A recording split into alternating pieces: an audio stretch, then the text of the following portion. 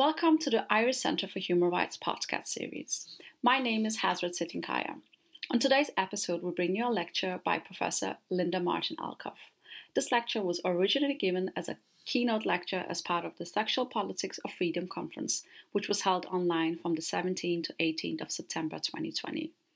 The Sexual Politics of Freedom was a critical feminist theory conference which brought together scholars from all over the world in a project of reimagining feminist politics and its relation to ethics, the self, race, gender, and the law in the context of the urgent need to escape what Ratna Kapoor calls the fishbowl of human rights and liberalism. Martín Alcoff is a professor of philosophy at Hunter College, City University of New York. She specializes in feminist epistemology, feminist theory, critical race theory, post-colonial and decolonial thought, as well as continental philosophy. She has authored or edited more than a dozen books, including Visible Identities, The Future of Whiteness, and Rape and Resistance. In Visible Identities, Alcoff makes the case that identities are not like interests, nor do they inevitably lead to essentialism or judgment. For Alcoff, identities are historical formations open to interpretation, but identities such as race and gender also have a powerful visual and material aspect that is often underestimated by social constructionists. What I like most about Linda's work in that book is the ways in which she accounts for the infrastructure of social identities, and this is related to racial subjectivity and people's experience of gender. Linda is very well known for her work in the field of epistemologies as well, and associated for many of us with her book Feminist Epistemologies, co-edited with Elizabeth Potter, a text which many of us will recall encountering for the first time in MA seminars on feminist theory or philosophy of social science.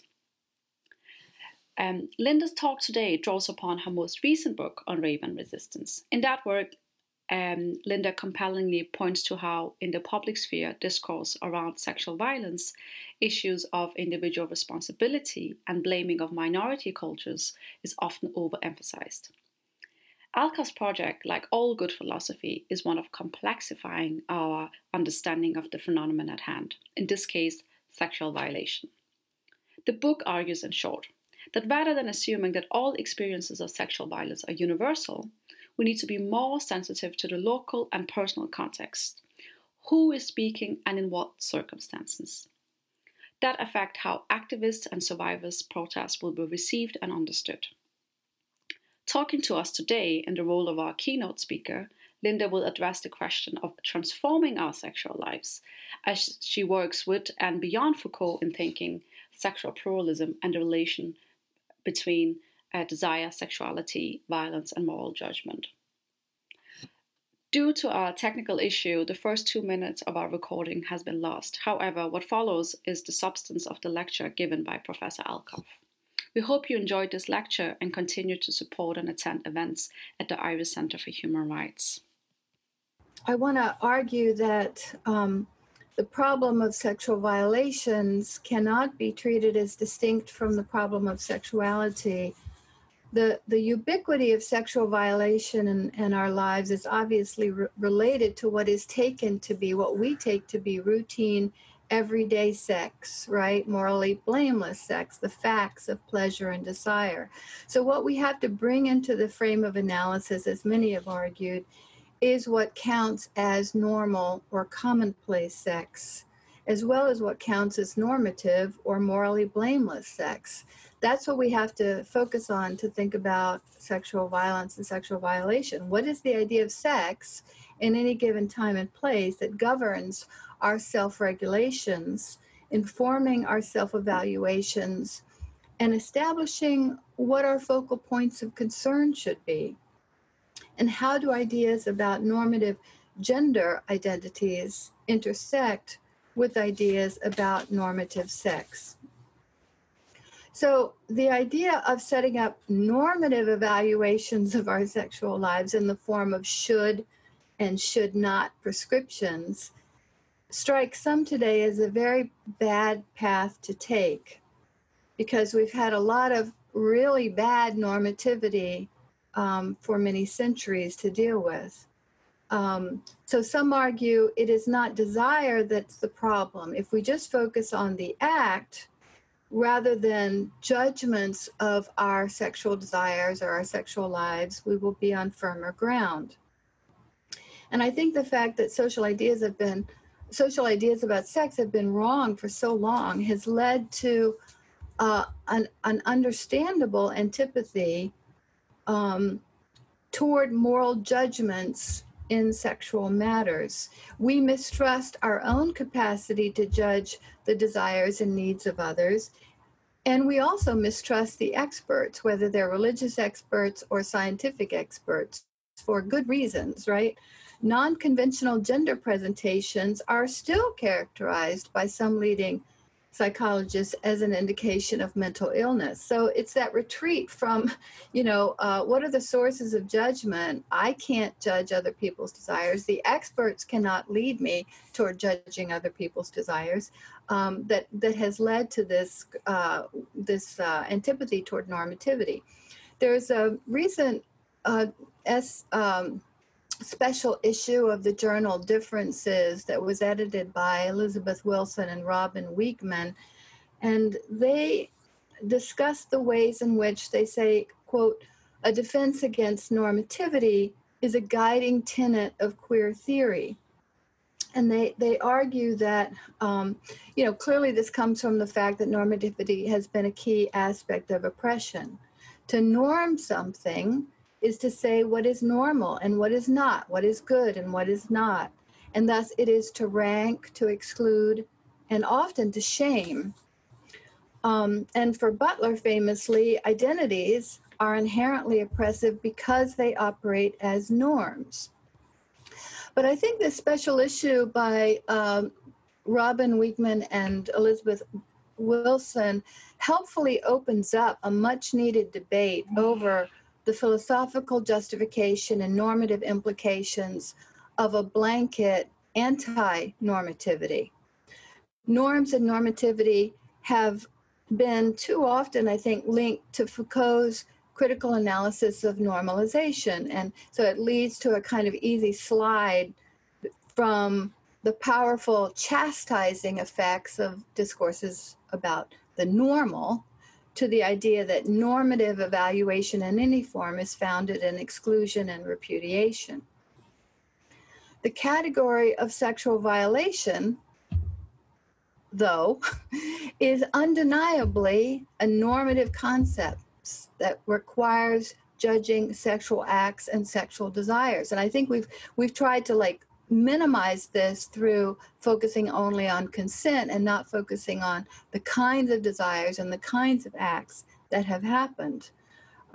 Relying on consent is the main way many have argued we should normatively distinguish between good and bad sexual practices. But there's been, a couple of decades now of really good feminist philosophical critique of consent, and showing that consent is always embedded within structures that pose challenges for low status groups of all sorts. As many have argued, consent can be a very poor indicator of desire or will. And, Nicola Gavy's research has shown that consent can simply be a means to avoid violence, to avoid getting beat up, to avoid discord, or to avoid the loss of vital relationships. As one comedian quipped, the principal way in which women consent may be with the words, "Oh, all right."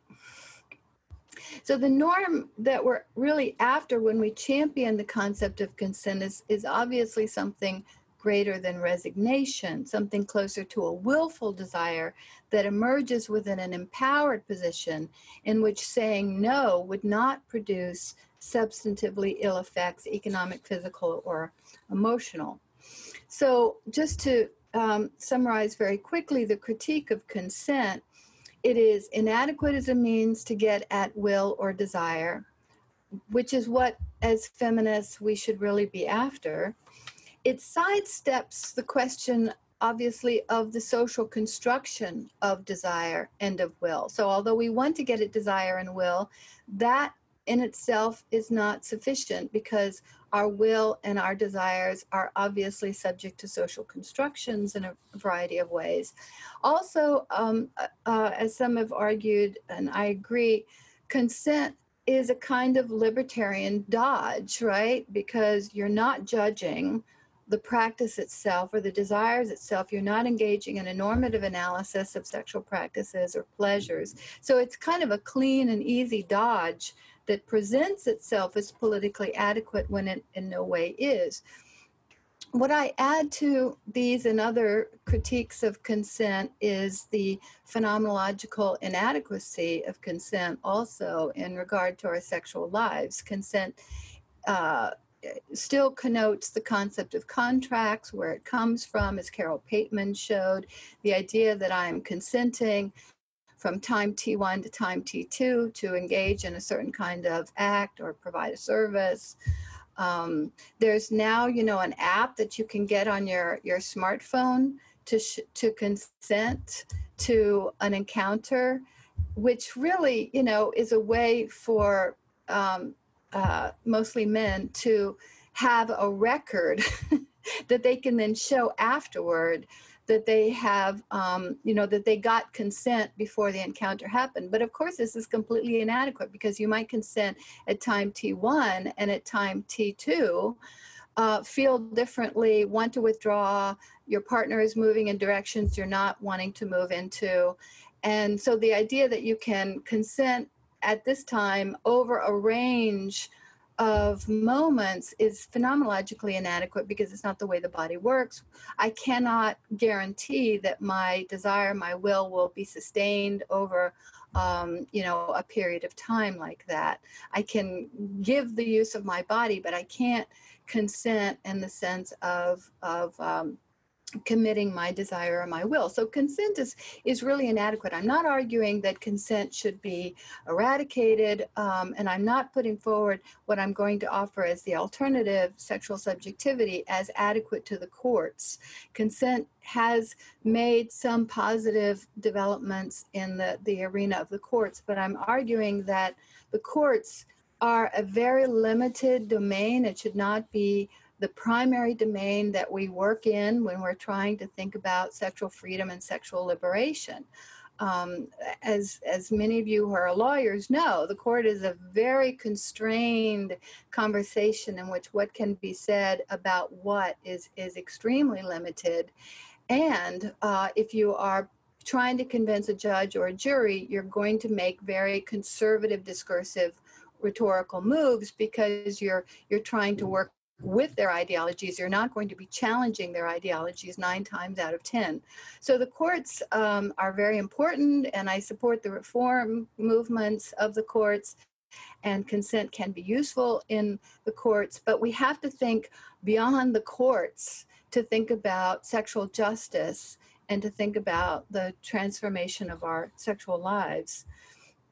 So since we can't rely on or be satisfied completely with stated consent, determining how to draw the boundaries of the category of sexual violation brings us squarely into the domain of norming sexual practices, even those which may appear to be consensual, right? So then the question is, what is the criteria that we use to rely on to distinguish benign sex and sexual violation? And this is no easy question. The problem is not just our conduct and our beliefs, our arousal patterns and our fantasies, but our sexual subjectivity as a whole, or our capacity to be agents of our sexual lives. So I want to argue that norming sexual practices should take our sexual subjectivity as the most important criterion in defining sexual violation. And I take a page from Foucault's concept of technologies of the self here, in which the focus is not on discovering or expressing our innate, supposedly, sexuality, but on making or fashioning a sexual self. And with this approach, liberation comes to mean less of a concordance between our natural or normal sexuality, all of these things should be in quotes, then it is an ability to engage in the process of making our sexual selves. And I want to argue, unlike Foucault, emphasize, unlike Foucault, that this is necessarily a social and collective praxis of making our sexual selves. So human sexual desires, pleasures, and practices are obviously malleable. They're subject to historical and social context. They vary both synchronically and diachronically. So we need an approach that remains open-ended, right? Rather than coming up with a list of politically correct practices, we need an approach that can remain open-ended, making it possible to avoid closing off future transformations. And then we can fashion norms, not around object choice or sexual position, but in relation to agency and mutuality and care for others as well as ourselves. The way in which oppression and domination operate in our sexual lives is not determined by the range of things we can do, or even the range of pleasures we can have. All sorts of pleasures can coexist with manipulation, domination, even trauma. Focus on our capacity to participate in the social, collective, and individual processes of creating sexual ideas, conventions, forms of relationality, and practices. So then the question shifts from whether I have a sexual self capable of pleasure, and that's been an important question, certainly for many rape survivors, but it shifts to the question of whether I have the ability to participate in the making of our sexual self. So if our aim is simply to allow individuals to act on their sexual selves, we end up sanctioning problematic forms of heteronomy in which I merely act out the scripts I have been given.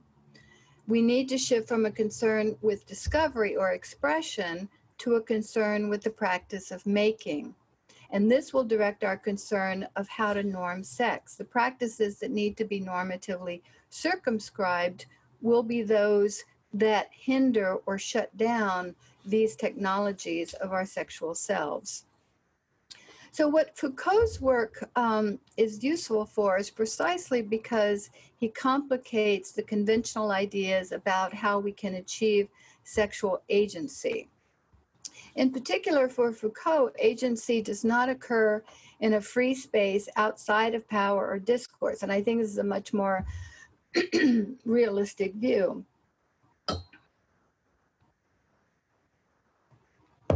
The concept,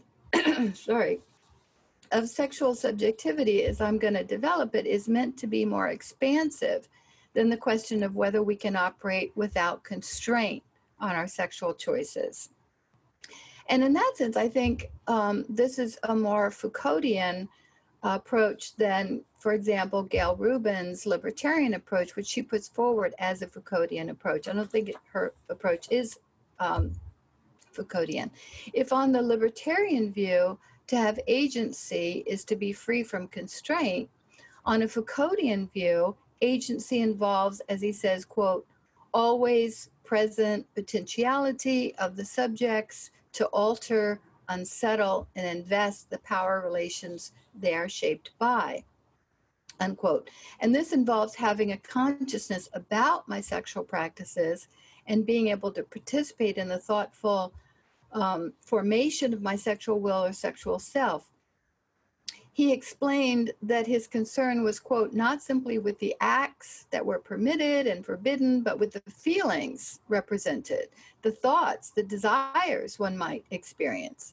And he went on to describe technologies of the self as matrices of practical reason directed toward the formation of our self or subjectivity, quote, that permit individuals to effect their own means or with the help of others a certain number of operations on their own bodies and souls, thoughts, conduct, and way of being, so as to transform themselves in order to attain a certain state of happiness, purity, wisdom, perfection, or immortality, unquote. So notice how variable and pluralistic such projects of concern for the self might be. they would include, on Foucault's own view, the cultivation, for example, of religious modes of pious life. They may include asceticism, they may include sadomasochism, and so on. Technologies of the self are not techniques of normalization, but of expansive self-making. So Foucault's principal interest was not in what our end point or our specific goal is in such practices, but in the mindful process of a bodily engagement on oneself. He developed this idea, of course, through his research on ancient Greek practices of concern with the self, in which the moral problematics were not focused on the objects of desire so much as on our general mode of conducting our sexual lives. And the goal was not an individual act or feeling, but a mode of comporting oneself more generally as a social being. And one of the things that I think is important about this ancient work is that people were thinking, they didn't have the public-private distinction that we have. So what was going on in their sexual lives was always thought about in relationship to their social lives and how it would affect their social comportment in other kinds of domains. So Foucault's point was that we need to shift the concern about power and agency to a kind of meta level, not at the point of actual choice, but at the practices and discourses by which choices come into existence as intelligible and as desirable. So if we understand the social construction of sexual experience in this way, it yields no decisive conclusions about the underlying nature of human sexuality, right? Other than its mercurial character. But this raises the question, what of politics? What of morality? Do we simply support the absolute changeability without judgment? I'm obviously arguing not. In the final volumes of his unfinished history of sexuality, Foucault turns to a transvaluation of ethical approaches towards sexual practices. And he uses the contrasting example of ancient Greek and Roman worlds, and to a lesser extent, he also refers to ancient parts of Asia, to suggest a way of focusing not on the what, but on the how. The licentious Greek male citizens were free to sexually engage with all sorts of partners, but they had norms still about how it was to be done. Object choice did not determine one's moral status. What was important was one's sexual character and the idea of cultivating an ethics of the sexual self. What this amounts to in today's parlance, I'd suggest, is a kind of mindfulness. I hate the word mindfulness, but it does suggest this approach that you take a mindful approach toward your pleasures, not simply to follow a doctrine.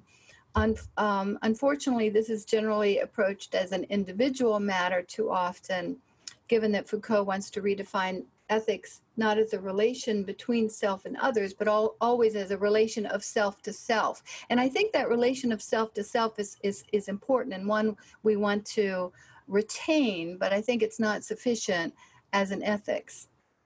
So I want to suggest that the relation of self to itself is also ineluctably collective and social. And I'll do this through an example in this last section.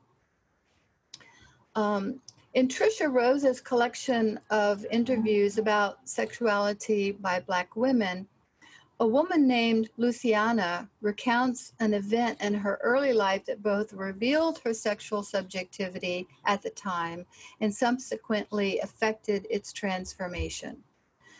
Luciana sees a guy she knew. She started hanging out with him, and then she followed him when he claimed to need to go to his place to pick up something. Since she knew him, she says, quote, "I didn't even think in that direction that he might cause me harm." Instead of going to his place, however, he proceeded to take her to a hotel. Seeing this, Luciana initially declined to follow him into the room.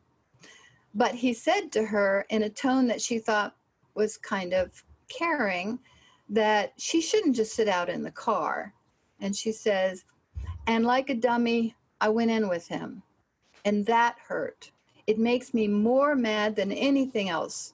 Not even so much that he raped me, but for the fact that I was dumb enough to have let him put me in that position. Of course, now I don't ride in anybody's car. I have very few dates. It still lingers. Now I'm kind of weird with all my friends," unquote. So Luciana blames herself, and we might take this as internalized depression. But it is also expressive of the reasonable belief that she had not cultivated a sufficiently protective form of sexual subjectivity and agency. In hindsight, she thinks she should have been more wary and more assertive. Luciana's shame is directed at her own actions and decisions or her relation to herself. And again, this is reasonable in social contexts where self-protection is the only form of protection that one can rely on, which is clearly in her context. But her subsequent life is transformed by this determination to maintain a watchful and cautious eye on her own responses and choices in every interaction. Reporting the rape or even disclosing it to anyone would bring about nothing positive, she believes. So she endeavors to change herself. So I think we can attribute Luciana's transformed social interactions and personality both to her assailant's act, but also to her heightened and judgmental vigilance toward her own choices and mindset. The internal direction of her vigilance reflects her fatalism about any other manner of protection. And this particular and quite common reaction to a rape, I think, needs to be contextualized to the specific norms or conventions of female sexual subjectivity against which Luciana judges herself inadequate and finds herself to be blameworthy for what she experienced.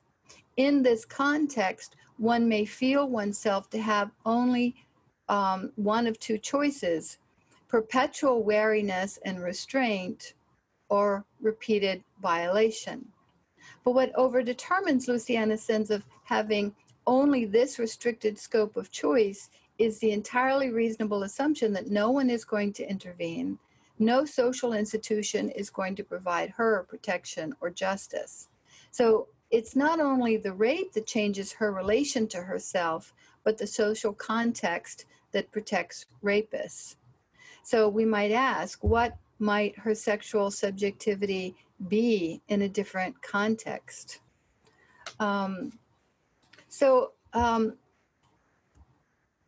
What I want to argue here is that clearly, and conclude here as I get toward my conclusion, is that sexual violations transform us. Both victims and perpetrators are transformed, as well as their families, their friends, and their social circles. Just the knowledge that such events are real possibilities in one's life, however remote, has an impact even on those who have had no direct experience of them. What is violated, I want to argue, is our sexual subjectivity, meaning our capacity for having sexual agency in our lives. So the moral harm of sexual violation is on our sexual subjectivity. As a concept, then, sexual subjectivity provides an alternative to the singular focus on the violations of our consent. In essence, our central concern with sexual violations should be their inhibiting and transformative effects on sexual self-making capacities. And this can be thought about both on an individual and a collective level. Collectively, the epidemic of sexual violation in the lives of specific targeted groups, often identified by their age, their gender, their sexuality, and/or their race, severely constricts the possibilities for their self-directed formation.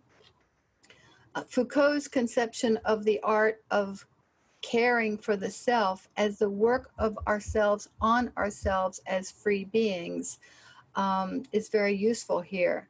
I think we can find resources for a politically useful, open-ended account of sexual subjectivity that resists reification tendencies as well as normalizing approaches, and can help us articulate the precise effects of sexual violation, or what it is that has been violated, without assuming a kind of developmental teleology, or that there exists a single norm for a correct or well-formed sexual subjectivity. So the point is not to judge how our sexuality develops, for example, along a normalizing process, but how our sexual subjectivity develops as a practice of self-making. So in this light, I want to make 4 final claims. First, a central way to understand sexual violation is to consider its effects on our capacity to become effective agents involved in the making of our sexual selves. Effective agency requires a sphere of exploration and experimentation, and the hermeneutical space to generate our own interpretations of our experiences and our desires. Current practices of the self for vulnerable groups too often mainly involve exhortations to learn modes of self-defense, to exercise daily routines of caution, and to cultivate resilience in the face of trauma. The general orientation of this practice bespeaks a fatalism and diminution of exploration, as if self-regard can only be made manifest, especially for women and girls, in a form of self-protection. What we need is rather an enlarged idea of one's relation to one's sexual self beyond the goal of protection and harm avoidance. Such diminished agendas look plausible only in light of the epidemic of violation in contexts of social indifference. Second, I want to argue that the movement of survivors and our allies to denaturalize abuse, assault, and rape, and to formulate new languages by which we describe and understand our experiences, is a reworking of moral problematizations concerning various kinds of norms that involve gender, moral relations, and sexuality. This is to say, not that there is a uniform set of ideas and practices emerging from anti-rape movements, but that there is a concerted engagement with existing norms, problematics, and practices in every context, such as the practice of remaining silent in the face of violation. In particular, what is occurring, and it's global, is an attempt to formulate moral problematizations that avoid self-blame on the part of victims and instead place blame elsewhere, perhaps individual perpetrators, but also institutional cultures and general social norms of sexual interaction. And there, I think the movements in Latin America, Ni Uno Menos, Ni Uno Más, have been really central. Sometimes the word femicide gets portrayed in this way that robs it of the meaning it has in Latin America, which is very much a critique of the police, of the justice system, of the government, and not simply focusing on a kind of culture that produces individual perpetrators. Third, I want to urge against taking the concept of consent as the sufficient standalone criterion of violation. And some may argue that given the sorts of problems with the concept I discussed, we could expand it to something like authentic consent, right? Some people think, well, yes, consent has these problems, but we can revise and expand it. And I think that's good to explore. But in my view, building in all that we need into the concept of consent moves it too far afield of the everyday meaning of the term. For the concept of authentic consent would have to address more than whether a person says yes or declines to say no.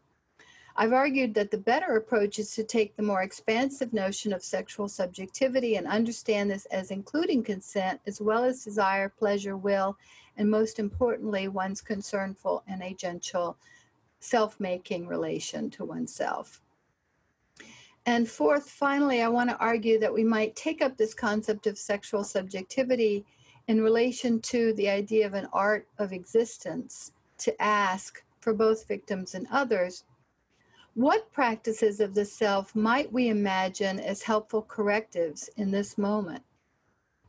And what forms of self-cultivation are possible beyond self-protection? Posing these questions helps to restore a fuller sense of agency in relation to our sexual lives. And I'd suggest it will also help the larger publics to see that what is happening in youth cultures, in social resistance communities of all sorts, are all part of the attempt not to police sexuality, but to cultivate the conditions in which new forms can be invented. Thanks very much. Thank you so much, Linda. That was an amazing talk and really inspiring, and made me at least rethink in ways that we can also use the later Foucault. I'm going to open up the floor. So if anyone has questions for Linda, please raise your hand or write in the chat box or unmute yourself. Can I begin? Yes, of course. Great. I was hesitant to begin, but nobody else was going first. Thank you so much. I enjoyed that talk so much, and it was so rich, and there's an awful lot that it'll take me some time to process.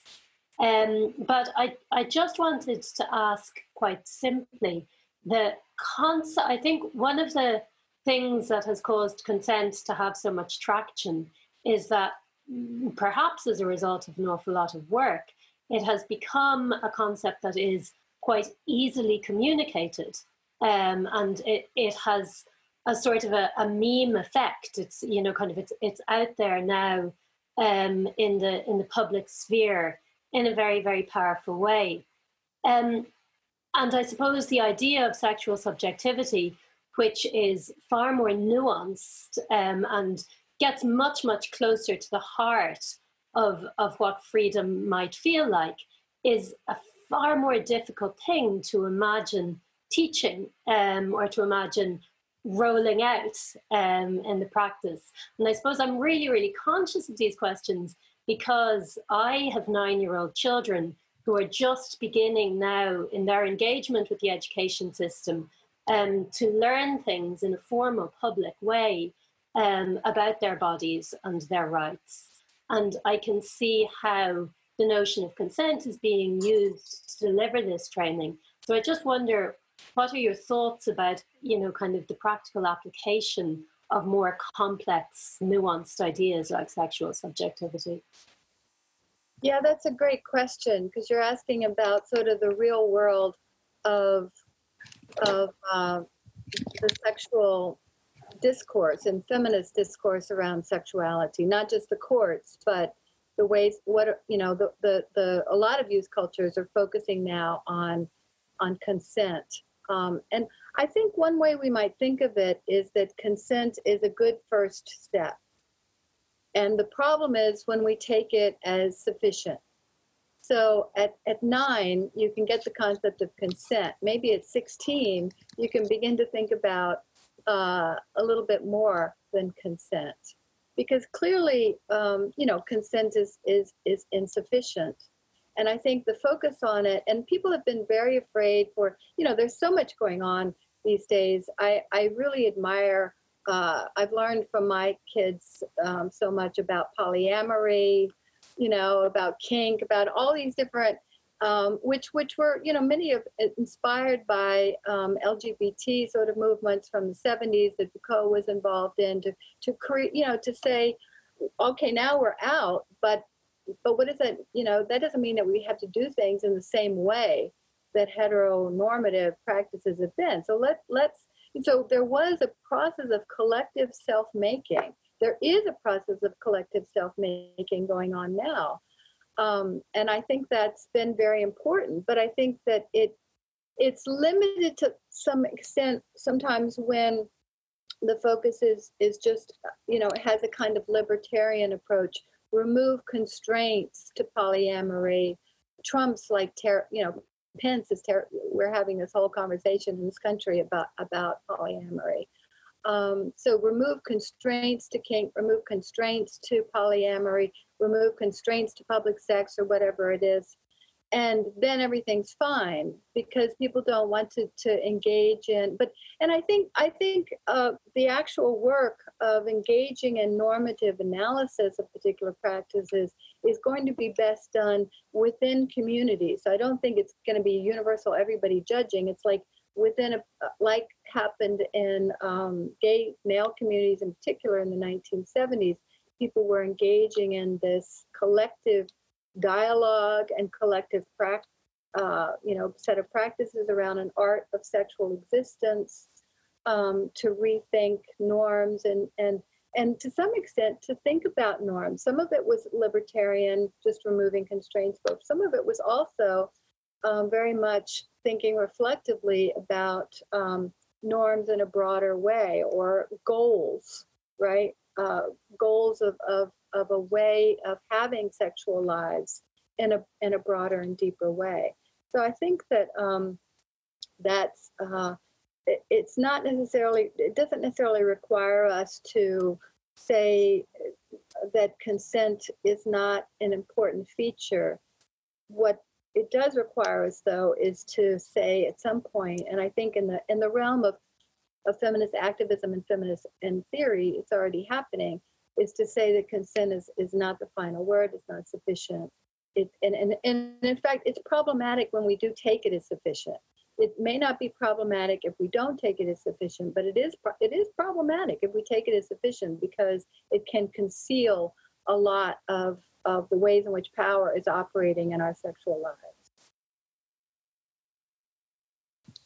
Thank you, Linda, and thank you, Carol, for the question. I have a question here in the chat box from Fernanda.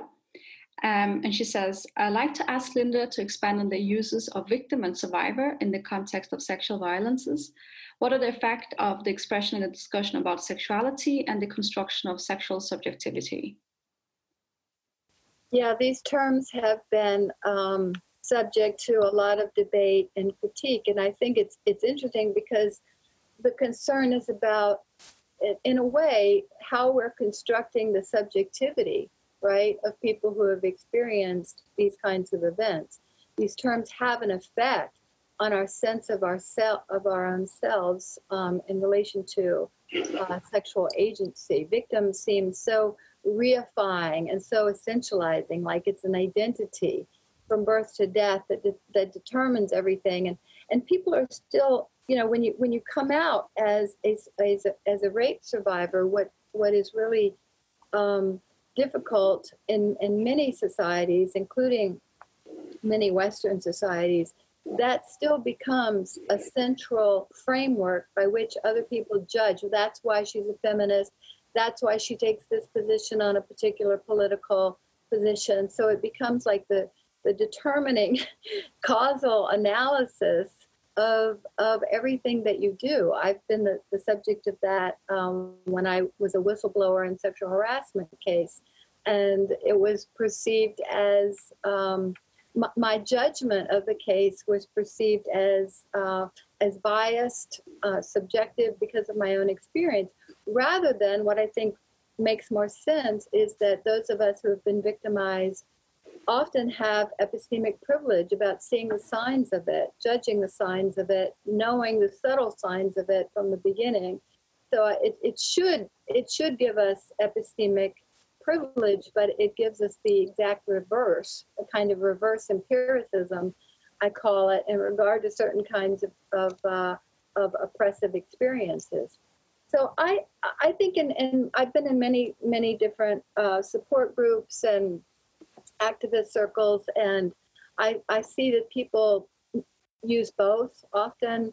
There's a number of folks who say they don't feel like a survivor yet. You go into support groups, they'll say, I just don't feel like I'm there yet. So they feel uncomfortable with the term survivor. So there's people who feel uncomfortable with the term survivor, just as others feel uncomfortable with the term victim. So we go back and forth often and look for other terms. Clearly, it is not a reification that shouldn't be seen as the causal explanation.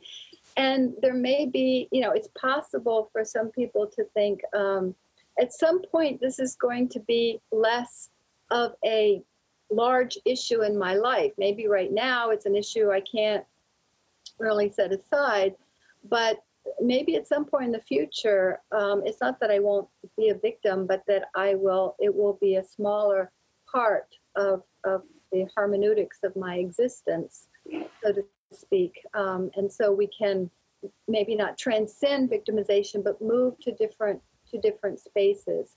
So I just sort of noticed this. I don't have a solution to it, but I think it's important to realize that as much criticism as there has been of the word victim, there's also been a lot of criticism of the word survivor, or concern that the word survivor doesn't work for everybody who has experienced rape trauma. And so we have to take that very seriously. We have to take very seriously those with the experiences, their need and their articulation of what terms work for them. There may be plural answers to this. It may be contextual. There may be a temporal dimension, but we need to, and also recognize that no term is going to be perfect. I'm curious, do you have a thought on this, Fernanda, that you can share? I think Fernanda is in a public place, and that's why she couldn't ask on camera. If it's okay, I'm gonna let Kanum ask a question. Kanum, you can unmute yourself if you want. Yeah. Hi there. Sorry, I can't turn my camera on. I'm in bed still. But thank you for that talk, Linda. It was really exciting. I have a couple of thoughts. I'm going to try and focus in on them. One, just the story you shared from Trisha Rose's work. It made me think about the more recent, not so recent trend within sort of a newer generation of our children of feminists, for instance. And I've had encounters with friends, really progressive feminist friends, where this trend of asking if you can hug a child, or children asking to, between even our children, the interactions being sort of very, what struck me was odd the first time it happened, right? Sort of, I have boys who I really work hard to cultivate as sort of more open, loving people, but respectful boys, how to raise them, how to raise boys in this world. And sort of interactions with other feminist progressive friends where, a child hugging another child at age 2 or something, or 5 or something, sort of like the training to verbalize, like, let's ask permission if X can hug Y, like at ages 2, 3, 4, 5. And so I remember being really struck by that. It's clearly connected to the example that you give from Trisha Rose and sort of the ways in which we enact boundaries and enforce them. It comes from, I guess what I'm concerned with is there's a sort of a further atomization or a further intense boundedness that actually comes about from the act of, from the experience of violation, or the knowledge that society won't protect you either, sort of the violation of boundaries leads to sort of this retreat, which as a feminist stance often, it's similar to what you're talking about in terms of consent. So I just thought about that. But as a question, I guess I'm interested in 2 quick things. I'll try and make them quick. One, if you could talk a little bit more about this collective process through which we can sort of rethink sort of what is the collective, you talked about feminicide a little bit and what that term encapsulates. What would that look like a little more if you could flesh that out? And secondly, I'm really interested in this idea of, in consent, where you mentioned sort of from T1 to T2, time T1 to T2, one's desire or one's interest or one's sort of openness to touch or one's senses or feelings may change. Is it possible, do you think, to sort of actually come up with an instrument? That's what we do, we instrumentalize. I know you're saying that it shouldn't be so fixed and create new norms, but can you talk a little more about what that could possibly look like, rather than this sort of really rigid notion of consent that we are stuck with right now? So I'll stop right there. I hope that was clear enough. Yeah, great questions, Kanam. Thank you. Yeah, I think this issue of the question, can I hug you, and it's used in kindergarten, and daycare centers, is, we need to think about what kind of sexual subjectivity is being produced by that. So it's important to do, because Lord knows there's, the child sexual abuse is an epidemic. in the United States, I know, and in some other societies, it's an absolute epidemic. It's absolutely not taken seriously by the courts. But we also need to ask the question, like, what kind of sexual subjectivity are we grooming in small children when they are inculcated in this self-protective sort of mode of intimacy and of physical touch? There's some really good work out on that, and I can't remember the name, but there's a young philosopher who has just published a book looking at this kind of self-protective sexual subjectivity that's being cultivated, especially among young girls, especially sometimes among young white girls, right? And, you know, what are the sort of limitations and problems of that? So clearly we need to validate the idea of recognizing that everybody doesn't experience a hug in the same way, right?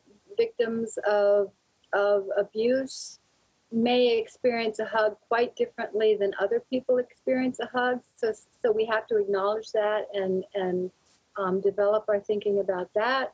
We have to acknowledge individual rights to control their physical space and empower children to have a sense of control over their physical space.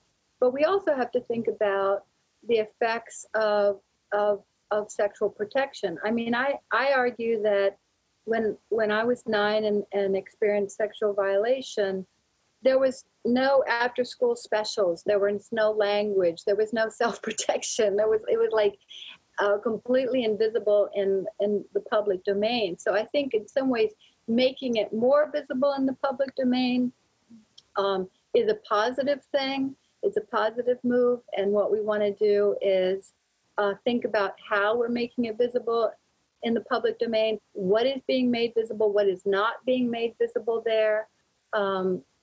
I once stood up in a meeting at my child's daycare center and said, because they were talking about, you know, how the teachers are very careful if a child needs to be wiped or has, you know, their zipper down, they don't touch them. And I stood up and said, look, I'm a survivor of child sexual abuse. I want you to give my little 4-year-old boy a hug. I want you to put my little 4-year-old boy on your lap and give him comfort when he needs it, when it's appropriate. And so, you know, that in some ways was a collective process. It was good that we had that meeting. This was a public daycare center. It was good that we had that meeting and we could actually have a discussion and hear from a diverse set of parents about these matters. So that's the kind of collective process. It can be very local. It can be very specific. There also obviously needs to be thought about how it is in the media. But, you know, that kind of collective process in which we negotiate these things. I think the question about the time T1 and T2 is very important too. Prostitutes are reporting that the majority of times when they get raped or sexually violated is because of an abrogation of this. So they contract, in a sense, to do a certain kind of practice, and in the middle, the John forces them to do another kind of practice that they did not agree to.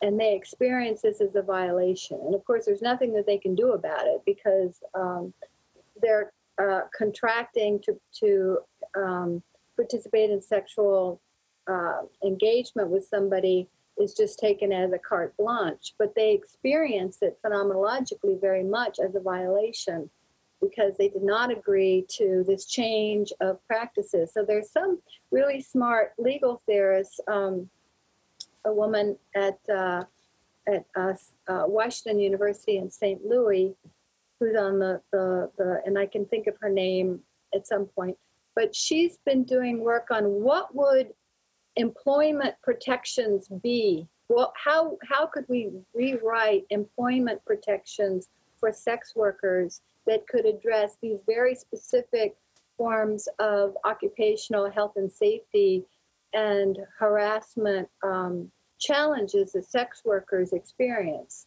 and I think this is the kind of work that needs to happen is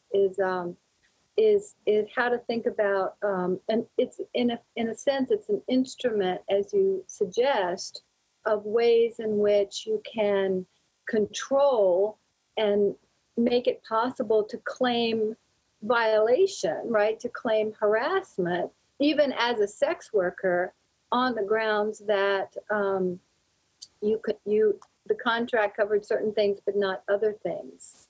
I think in terms of other non-sex worker encounters, the practice of affirmative consent has been put forward precisely for this reason, and it's been lampooned by comedians. But the idea is that you state your consent at, what we used to say was first base, and then you have to state your consent again at second base, and then you have to state your consent again at third base, right? You go, and it's kind of ridiculous, but Lois Pinot has argued that affirmative consent makes a lot of sense for hookup culture, for one-night stands, for engagements where you don't know the person and they don't know you, and you don't have that kind of emotional attunement that you have in long-term relationships. In a long-term relationship, you don't need to give affirmative consent at every step. But in a one-night stand, that sort of thing, affirmative consent has this temporal dimension, this ongoing dimension, can be a way to take the place of automatic emotional attunement that we would have with somebody in a long-term relationship. I mean, the word consent, the etymology of the word consent is a feeling with, and that's not a bad basis from which to think about what the norms of interaction should be: a mutuality, a reciprocity, a feeling with, a feeling together. Thank you, Linda. Sue has a question for you.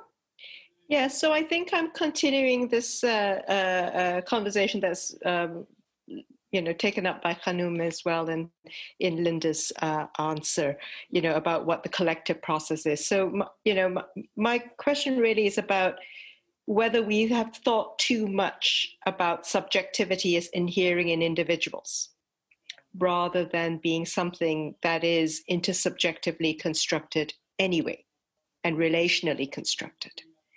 So, the question would be whether there are good arguments for considering the role of relational and collective or intersubjective sexual subjectivity formation and what we can do. Because I'm thinking about that slide that you talked about, Linda, into the libertarian position of it's just about removing constraints. That's all it is. And you know that the people who hold a libertarian position also hold some really weird, conservative, oppressive ideas, and they're completely arbitrary, and very constraining.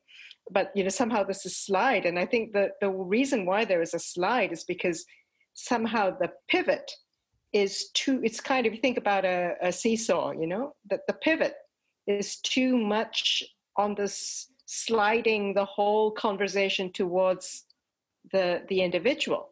And what's constraining the individual, and all the problems in the world are caused by constraints on the individual in some kind of consent market or weird thing like that.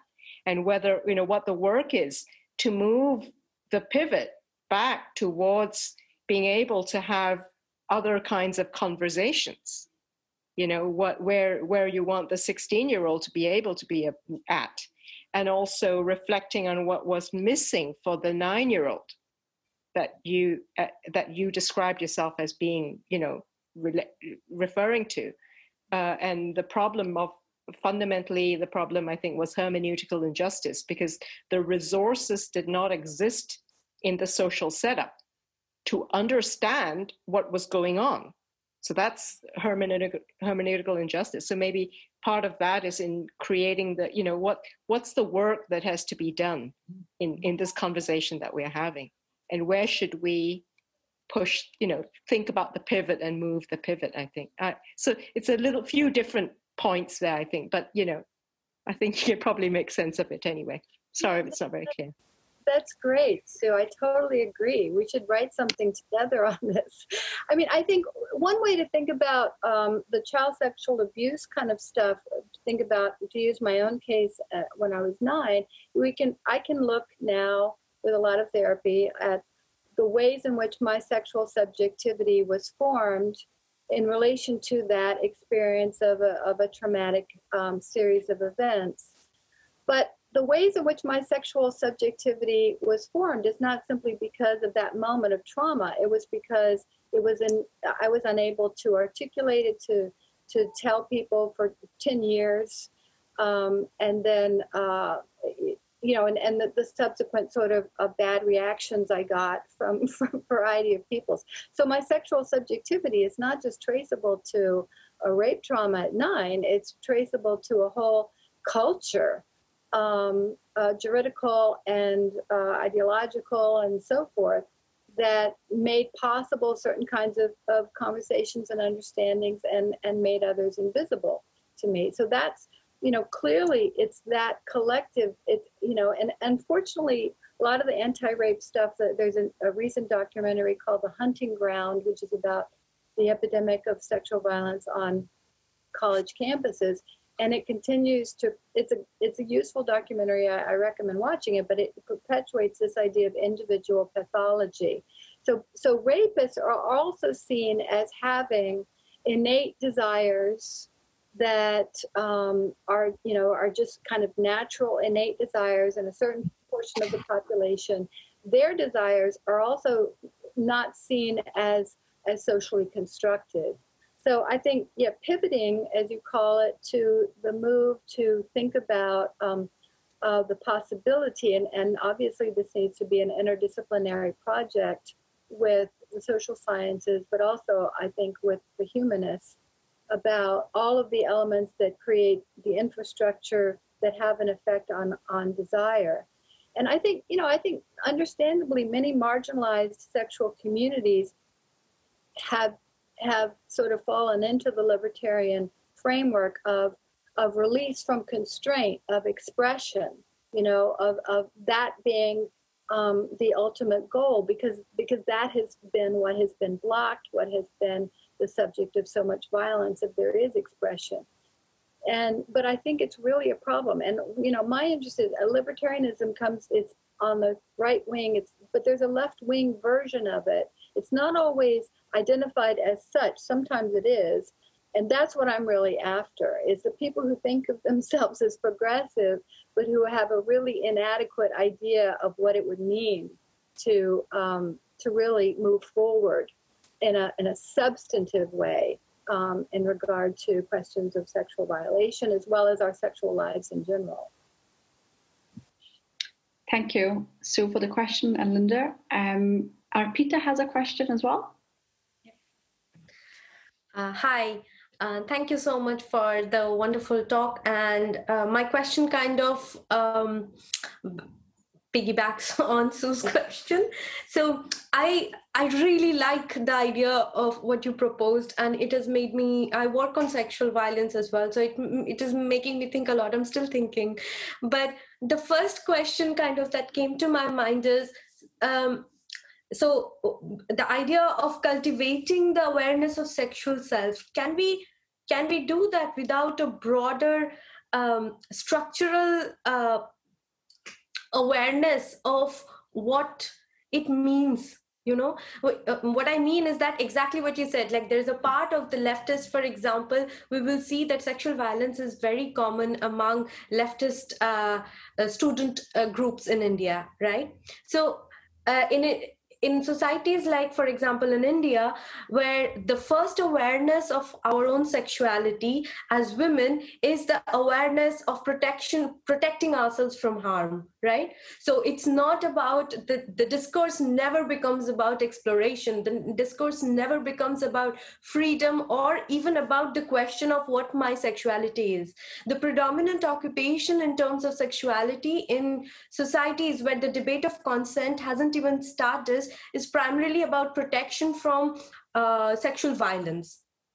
and from a very young age, we are constantly taught to protect ourselves, to not go anywhere where we can put ourselves in that harm, right? So my question basically is that, so the ideas around, I think your formulation is so thought provoking and so engaging. But I think as a premise, it needs that whole debate of consent, because you're coming from a place for, I think, where the discourse of consent has been happening for a long time. Whereas when I think of the idea you're proposing from a place where there is absolutely no discussion about consent, where marital rape is still legal, I'm thinking of how this, what you're proposing, can be operationalized in such a social space.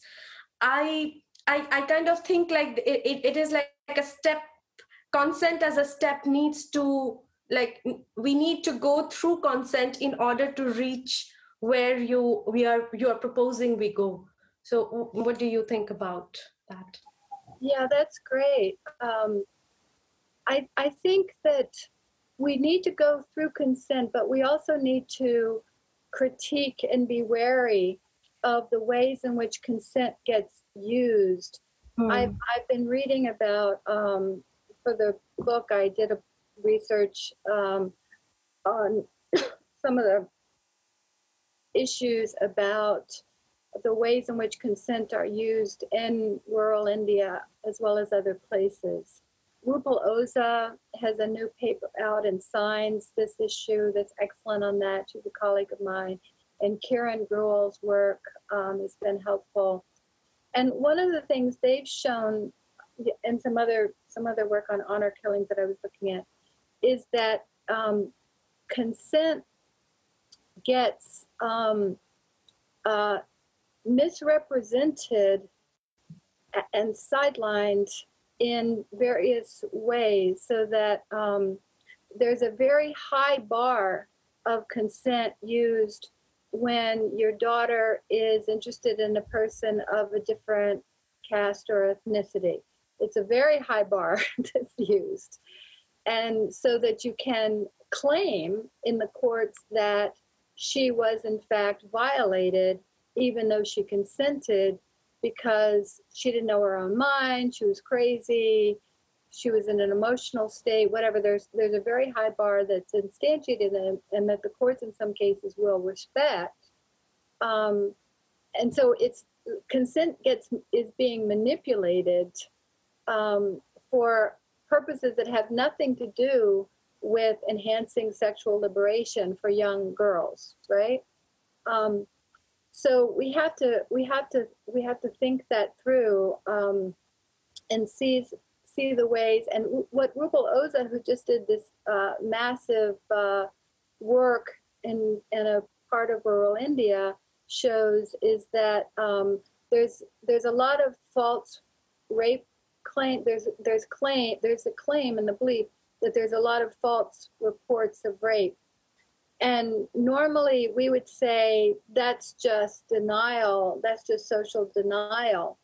But in fact, what her research shows is that there are false reports because, which is not uncommon in the West either, and certainly in the past, maybe in the present, people will claim rape as a way to avoid acknowledging that they consented to a boy that their parents are not happy with, that sort of thing. So both claims of rape and claims of consent are embedded within social systems, with caste, with racism, with a variety of things, and people on the ground are very smart, and they figure out how to make use of these terms and concepts that have a certain uptake, perhaps in the courts, have a certain uptake, perhaps in the media, and they find ways to use these for their own purposes. And I think consent is being used that way sometimes in the West to deflect claims of rape, as well. I mean, it gets misused. So we have to help, I think, intervene in our public discourses in our own societies about to get people to have a more sophisticated understanding of what consent is, how it can be misrepresented, how it is inadequate. And I do think that this is possible. I do think that public, certainly youth cultures, are very interested in, what is real liberation, and can develop a more sophisticated account. So I think in a way, you're right. You start with consent, but it's not just that you move from consent to sexual subjectivity. We also need to have a conversation about consent, what it really means, and how it can be misused and is being misused. And the reason we say it's misused is because it doesn't help us get to what we're really after, which is something like sexual agency and sexual subjectivity, to have a space for experimentation. I mean, self-protection is absolutely vital, because if you have trauma, it curtails your, like Luciana, it curtails your capacity for experimentation.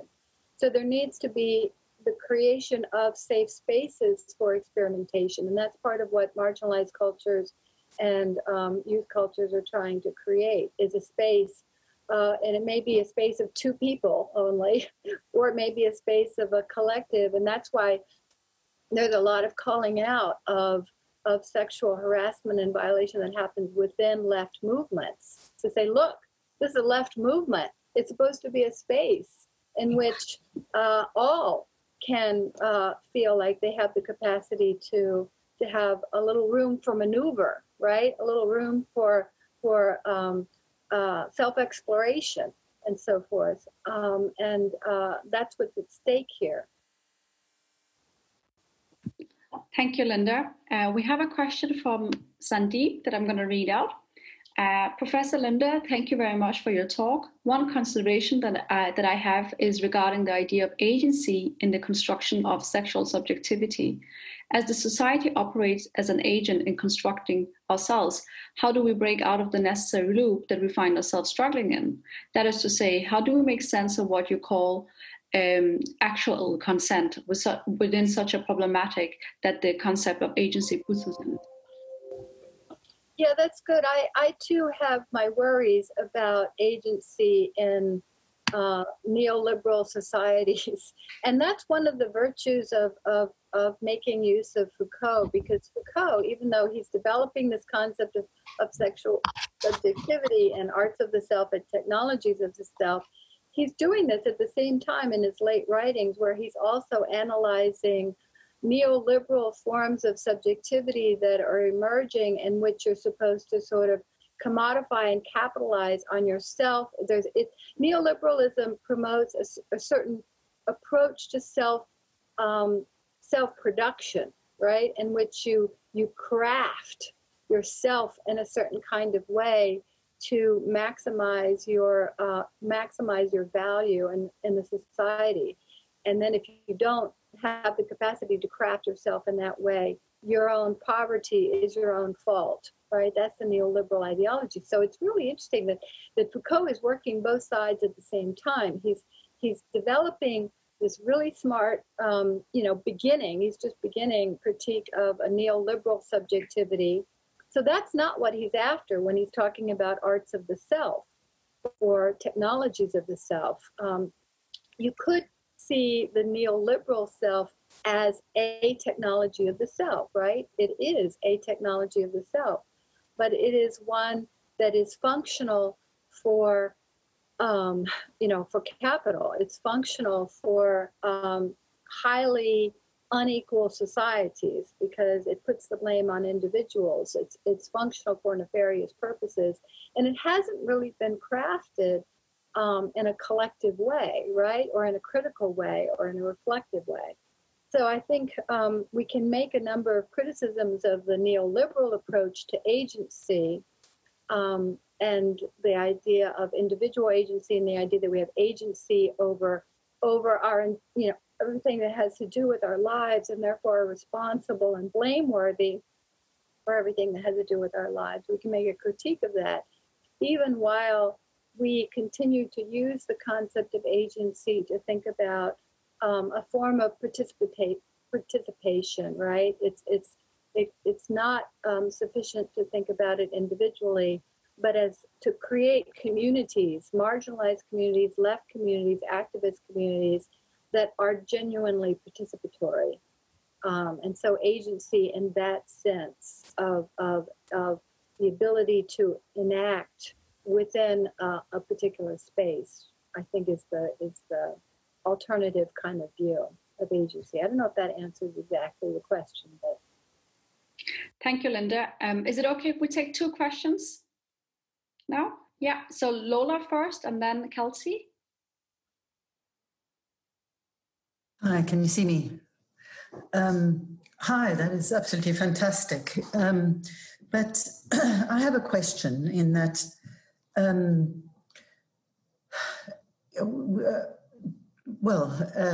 read it to you.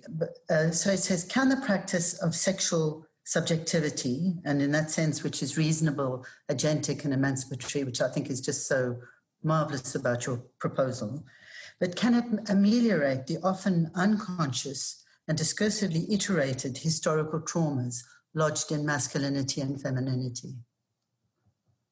Good question. Thank you, Lola. And Kelsey, do you want to ask? Hi, yes, can you hear me? Yes. Okay, so I don't have a question so much as I'm really hoping for your reflection on something that I've been thinking of. And it's just that I feel that something else comes out of this conversation, and that's a question about how we might inhibit ourselves as sexual agents due to a negative internalization of social normativity through this reflective self-to-self process that goes on in trying to view ourselves as sexual agents. So if we begin to engage with a process of sexual subjectivity or a more authentic form of consent, then how do the things that occur within our bodies or like throughout a lifetime of experiences, how do these inform our self-cultivation and the self-making process in terms of the way that we view our own sexuality and interaction with it? So I mean, I think that trauma also needs to be reconsidered through a self-to-self process because, and not just consent, because I don't think that our current interpretation of consent of trauma actually captures how internalized sexuality or sexual normativity impacts our experiences with sexuality and creating our own sexual identities. So I mean, like, how can we like reimagine, I suppose, the space of trauma as well in terms of like how our bodies create their own trauma? It's interesting. Okay, I'll try to be responsive but succinct. For Lola, I think this is a critically important question. And obviously our goal has to be taking power and not just reform. So that it requires that there's serious social revolutions happening. But I think beyond that, one thing that feminist philosophy and theory has really focused on a lot is the relationality of our identities. So our identities are not formed separately from others. So even toxic masculinity, right, is relational. And Beauvoir said this a long time ago, that as women change, men will have to change. So you don't focus on changing men. You change women, and there will be automatically a change in the way males understand themselves, and other genders as well. It works. So I think the relationality is the reason, really, how to explain the femicide reactions and the hysterical sort of toxic masculinity reactions to the various kind of gender transformations that are happening in our society. Because it changes them, changes their self-understanding, their possibilities, and their sense of themselves and their rightness. So that is one inevitable element of these new movements. Is it does have an effect, and you have a strong reaction because we're making progress in a way, right? Yes, exactly. Yeah. Yes, exactly. So unfortunately, people lose their lives, but it is a feature of the process of social change. The question about experience and embodiment and trauma, I have a chapter in the book because I think this is really important. The nature of experience is incredibly complicated, and sometimes feminists seem to be afraid of the idea that, because conservatives blame feminism for the experience of sexual trauma sometimes. Feminists have exaggerated the effects of these relatively insignificant interactions in our lives, and feminist discourse and language is causally responsible for the intensity of our embodied trauma. And I think actually that feminists should not be afraid of recognizing that language is part of the equation here, that embodied responses are profoundly affected by languages and cultures that we have available to us. It's not that you can experience a rape as inconsequential, but you can experience it as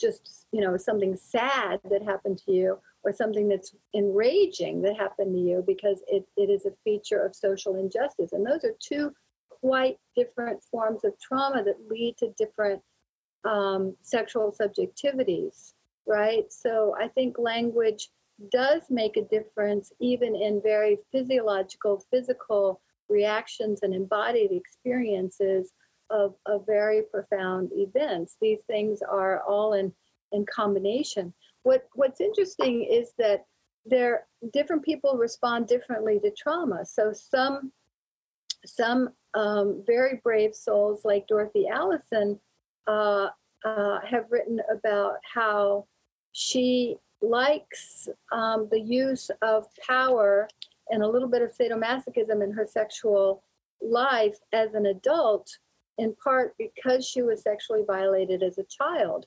So she goes there, right? It's repetition compulsion if you're a Freudian, but it's a repetition in which she's in control, right? In which she is trying to repeat an event that involves some violence and some power, but in which she can manipulate it in different ways, and it is connected to her arousal patterns and her fantasy patterns and her pleasure patterns.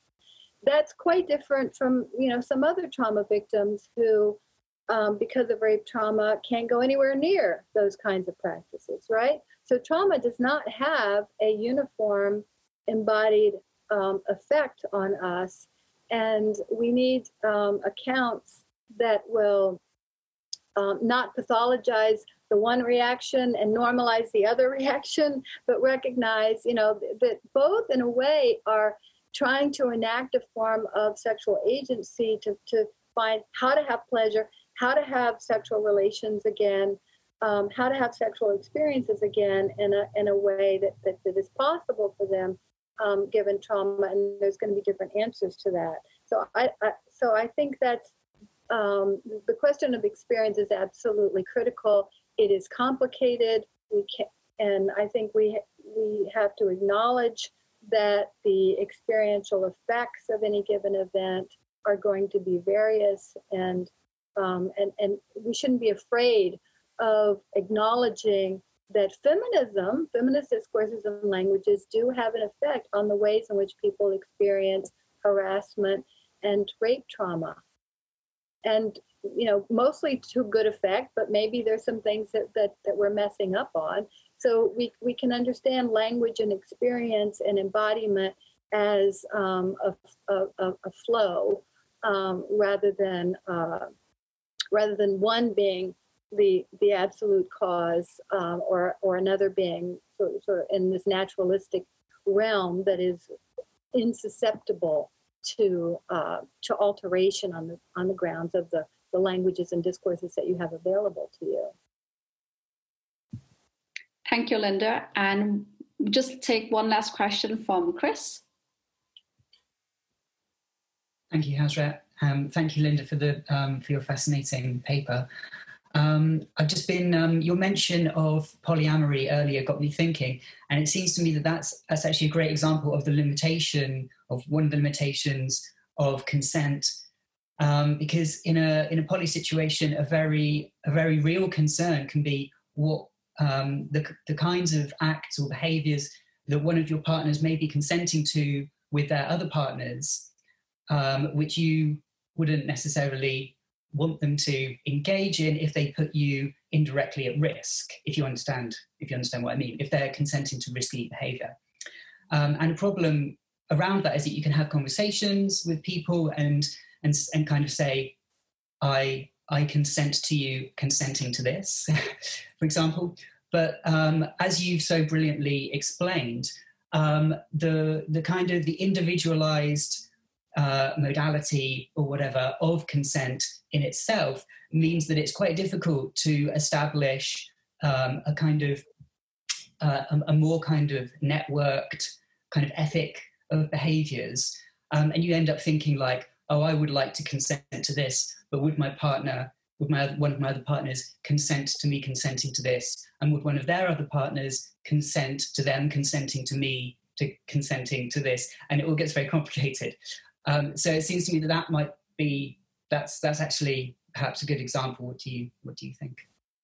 Yeah, that's a great example, but I think it's also an example of what's really interesting about these sexual communities that are experimenting with these new forms of interaction, because it's not about being pro-polyamory or anti-polyamory, period. There's been like this real interesting development, right, of thinking it through and thinking about the variabilities and the implications and the risks and the downsides plus the upsides of polyamory, as well as other kinds of communities engaged in other kinds of things. So it's, this has been this collective process of reflection. There's a little writing, but it's also, you see the collective process worked out in sometimes public venues, in social media, and collective communities themselves. And so I really think this is what's important, and it's what certainly the heterosexual straight community is learning from more marginalized communities as well. I remember when we were debating gay marriage in the United States, and the conservatives were saying, oh my God, it's going to lead to, polygamy and bestiality and who knows what. And in a way, they're right?